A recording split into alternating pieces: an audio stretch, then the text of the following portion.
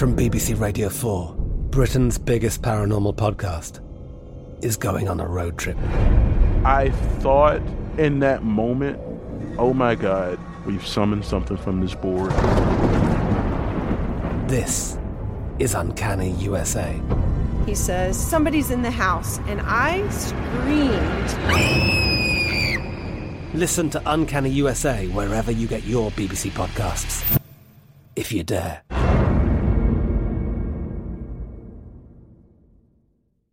Xfinity has free premium networks for everyone this month, no matter what kind of entertainment you love. Addicted to true crime? Catch killer cases and more spine-tingling shows on A&E Crime Central. Crave adventure? Explore Asian action movies on Hi-YAH. Searching for something extreme? Check out skating, snowboarding, and more on Fuel TV Plus, the global home of action sports. And find crowd-pleasing bops on iHeartRadio's Hit Nation playlist. There's new free shows and movies to love every week. Say free this week in your Xfinity voice remote. Hey everyone, this is Jody Sweeten from the podcast How Rude, Tanneritos. I've been needing a quick getaway with my family, and the 2024 Hyundai Santa Fe is the perfect vehicle to take us there. It has standard third-row seating, so I'm able to pack my entire family, plus pets, in the car, while also having enough room for our camping essentials. Available H-Track all-wheel drive will get us through any dirt trails, and available dual wireless charging pads will ensure we never have to worry about getting stuck with a dead phone in the middle of nowhere. Visit HyundaiUSA.com or call 562-314-4603 for more details. Hyundai, there's joy in every journey. This episode is brought to you by Navy Federal Credit Union. At Navy Federal, it's been the mission to help the military community for over 90 years. And not just help them, but do everything to make sure they not only grow, but flourish. That's why Navy Federal Credit Union has all kinds of great savings and investment options like share certificates with sky-high rates. So don't hesitate. Start growing your finances today with a variety of savings and investment options. Navy Federal Credit Union. Our members are the mission. Savings products insured by NCUA. Investment products are not insured, not obligations of Navy Federal and may lose value. Hello, everyone. It's Eves, checking in here to let you know that you're going to be hearing two different events in history in this episode. They're both good, if I do say so myself. On with the show. Welcome to This Day in History class, where history waits for no one.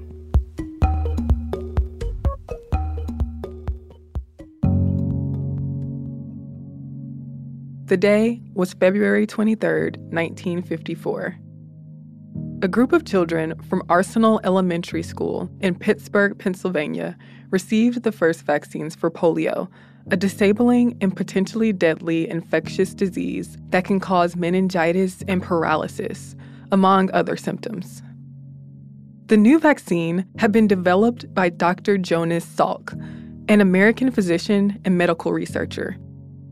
Salk's vaccine was a continuation of the work many other researchers had done before him, and it wouldn't serve as the be-all, end-all solution to polio transmission.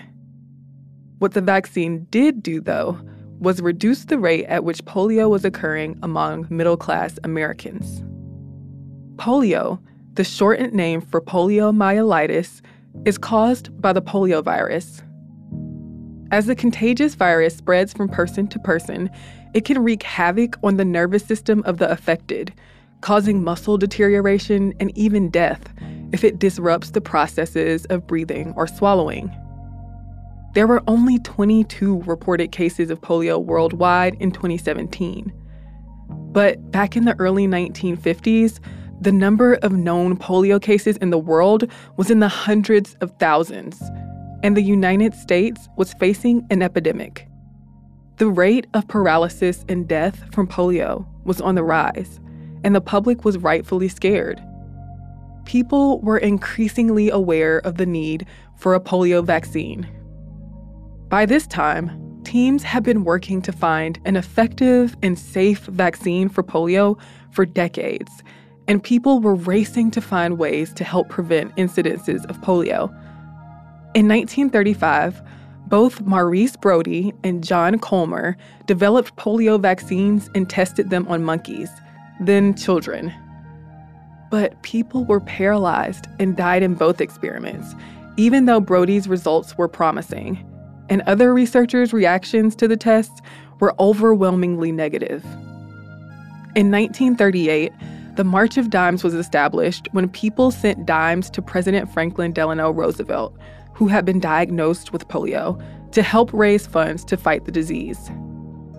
In 1949, researchers at the Poliomyelitis Laboratory at Johns Hopkins University established that there were 3 immunologically different varieties of polio. And to much well-deserved ethical concern, researcher Hilary Kaprowski tested a live attenuated vaccine on children at an institution for mentally and physically disabled people. The point is, by 1952, many breakthroughs related to polio vaccination had been made, and medicine was well on its way to figuring out how to prevent polio. Dr. Jonas Salk was head of the virus research lab at the University of Pittsburgh. In 1948, he was given a grant to study polio and potentially develop a vaccine for it. And he did just that, using a procedure the aforementioned Maurice Brody had tried years earlier.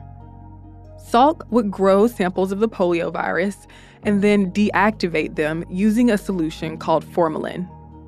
Then, he would inject the dead virus into a patient's bloodstream, and that person's immune system would create antibodies that prevented future exposure to polio. The vaccine required 3 injections and a booster.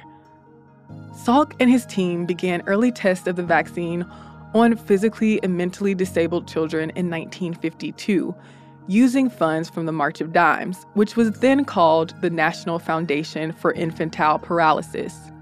And in 1953, Salk injected himself, his wife, and his sons with the polio vaccine.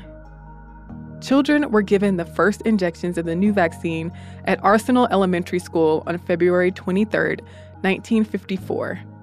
And a couple of months later, a large-scale trial of the polio vaccine began. Nearly 2 million children ended up participating in the trial. The next year, when results of the trial were announced, they showed that the vaccines had largely been effective. Salk had become a sort of celebrity or household name. But his success did not come without controversy. Formalin wasn't always successful at deactivating the live virus, so the live virus could remain in some vaccines. Because of this, a bad batch of polio vaccines made by Cutter Laboratories caused 40,000 cases of poliomyelitis, dozens of cases of paralytic polio, several deaths, and an epidemic within affected communities. And Cutter's vaccine was taken off the market. Some immunologists and epidemiologists were concerned that Salk's vaccine wasn't as safe and practical as it needed to be to effectively produce lifelong immunity in millions of people. They argued that an oral attenuated live virus vaccine was a better option. But by 1956, the number of polio cases in the U.S. had dropped from more than 14,000 in 1955 to less than 6,000, and nearly 100 other countries were using Salk's vaccine by 1959. Albert Sabin did develop an oral attenuated live virus vaccine that was licensed in 1962. It was cheaper and easier to take than Salk's vaccine, and thus became more popular. Today, Salk's vaccine is once again the favored method of polio immunization, but elsewhere in the world, where polio occurs at a higher rate, Sabin's vaccine is preferred. I'm Eve Jeffcoat, and hopefully you know a little more about history today than you did yesterday. And if you'd like to follow us on social media, you can find us at TDIHC Podcast on Twitter, Instagram, and Facebook. Thanks for joining me on this trip through history. See you here, same place tomorrow.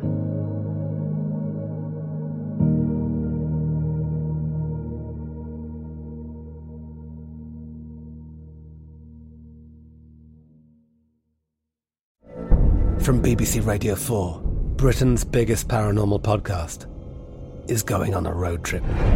I thought in that moment, oh my God, we've summoned something from this board. This is Uncanny USA.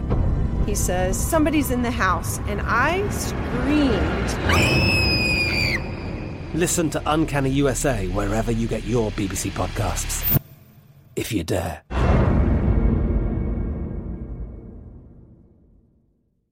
Xfinity has free premium networks for everyone this month, no matter what kind of entertainment you love. Addicted to true crime? Catch killer cases and more spine-tingling shows on A&E Crime Central. Crave adventure? Explore Asian action movies on Hi-YAH. Searching for something extreme? Check out skating, snowboarding, and more on Fuel TV Plus, the global home of action sports. And find crowd-pleasing bops on iHeartRadio's Hit Nation playlist. There's new free shows and movies to love every week. Say free this week in your Xfinity voice remote.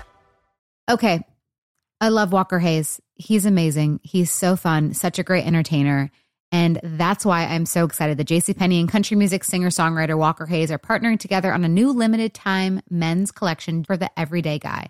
The Walker Hayes for JCPenney collection is an upbeat playlist of instant classics with laid-back appeal and down-home vibes. As a dad of 7 kids, he knows exactly what fathers want and need when it comes to their style. This collection reflects his casually cool styles with outdoor-inspired details and versatile colors. Perfect for the guy living the t-shirt life or someone wanting some fresh options that feel just as good. It's easy to wear, affordable styles that celebrate the ultimate family man, along with the quality, durability, and sensibility dads appreciate. Available online Saturday, May 4th at jcp.com and in-store Thursday, May 16th, just in time for Father's Day. Limited time only. JCPenney, make it count. The 2024 presidential campaign features 2 candidates who are very well known to Americans. And yet, there's complexity at every turn. Criminal trials for one of those candidates. Young voters who are angry. The Campaign Moment podcast from the Washington Post gives you what matters. I'm Aaron Blake, and I'm covering my 10th election cycle. My colleagues and I have insights that you won't find anywhere else. So follow the Campaign Moment right now, wherever you're listening. Hi again, everyone. It's Eves, and welcome to This Day in History class, a show where history waits for no one.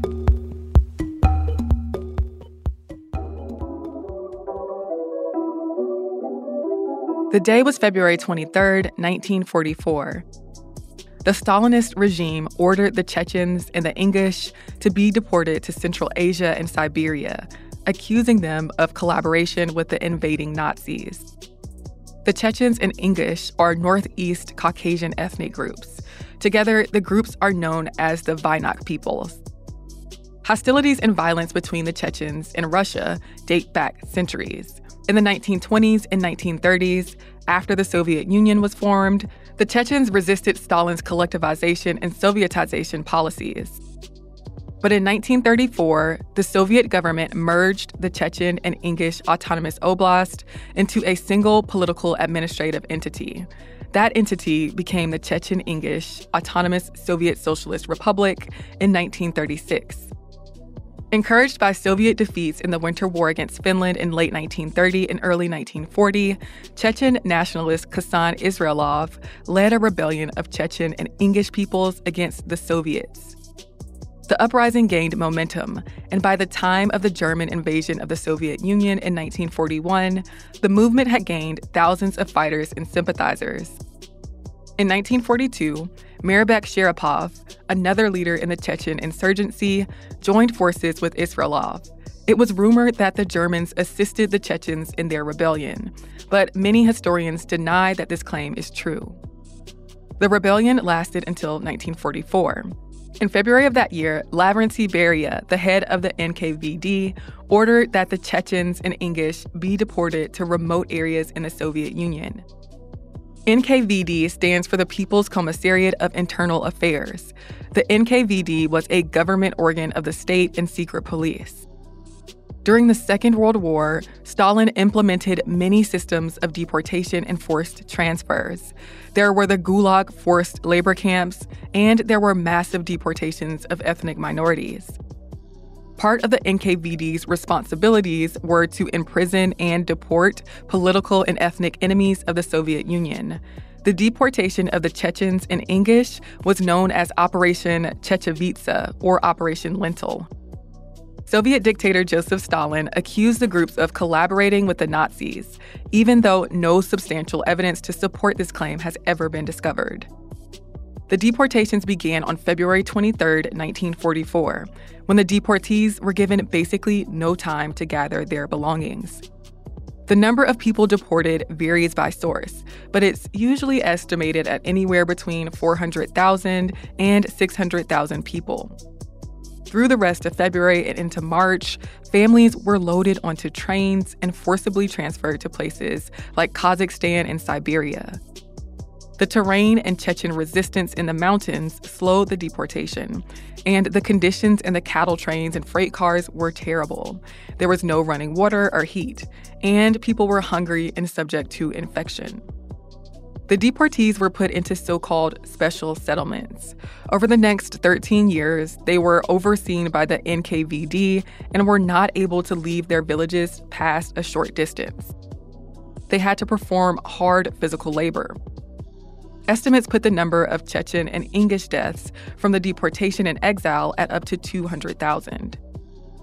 The Chechen-Ingish ASSR was dissolved in 1944, but it was restored in 1957 after Nikita Khrushchev came to power. The Chechens and Ingish began returning to their homelands by the thousands. There they found their land and homes occupied or deteriorated, and they continued to face ethnic conflicts.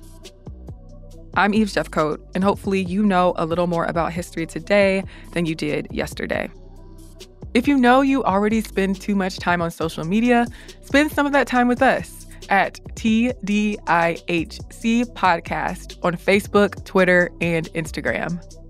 You can also shoot us an email at thisday@iheartmedia.com.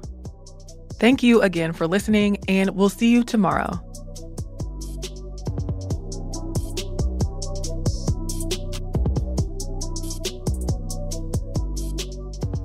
For more podcasts from iHeartRadio, visit the iHeartRadio app, Apple Podcasts, or wherever you listen to your favorite shows. I'm Katya Adler, host of The Global Story. Over the last 25 years, I've covered conflicts in the Middle East, political and economic crises in Europe, drug cartels in Mexico. Now I'm covering the stories behind the news all over the world in conversation with those who break it. Join me Monday to Friday to find out what's happening, why, and what it all means. Follow The Global Story from the BBC wherever you listen to podcasts. Xfinity has free premium networks for everyone this month, no matter what kind of entertainment you love. Addicted to true crime? Catch killer cases and more spine-tingling shows on A&E Crime Central. Crave adventure? Explore Asian action movies on Hi-YAH. Searching for something extreme? Check out skating, snowboarding, and more on Fuel TV Plus, the global home of action sports. And find crowd-pleasing bops on iHeartRadio's Hit Nation playlist. There's new free shows and movies to love every week. Say free this week in your Xfinity voice remote. Xumo Play is your destination for endless entertainment. With a diverse lineup of 350-plus live channels, movies, and full TV series, you'll easily find something to watch right away. And the best part? It's all free. Love music? Get lost in the 90s with iHeart 90s, dance away with hip-hop beats, and more on the iHeartRadio music channels. No logins, no signups, no accounts, no hassle. So what are you waiting for? Start streaming at play.xumo.com or download from the app and Google Play stores today. All you can stream with Xumo Play. Hey guys, back at the playground again, huh? Yep. You know what this playground could use? A wine country. Heck yeah, and some waves so we could go surfing. Oh, yeah. Love that. A redwood forest would be cool. I'm in. Ski slopes. Let's do it. Can a girl go shopping? Yeah, baby. Wait. Did we just invent California? Discover why California is the ultimate playground at visitcalifornia.com.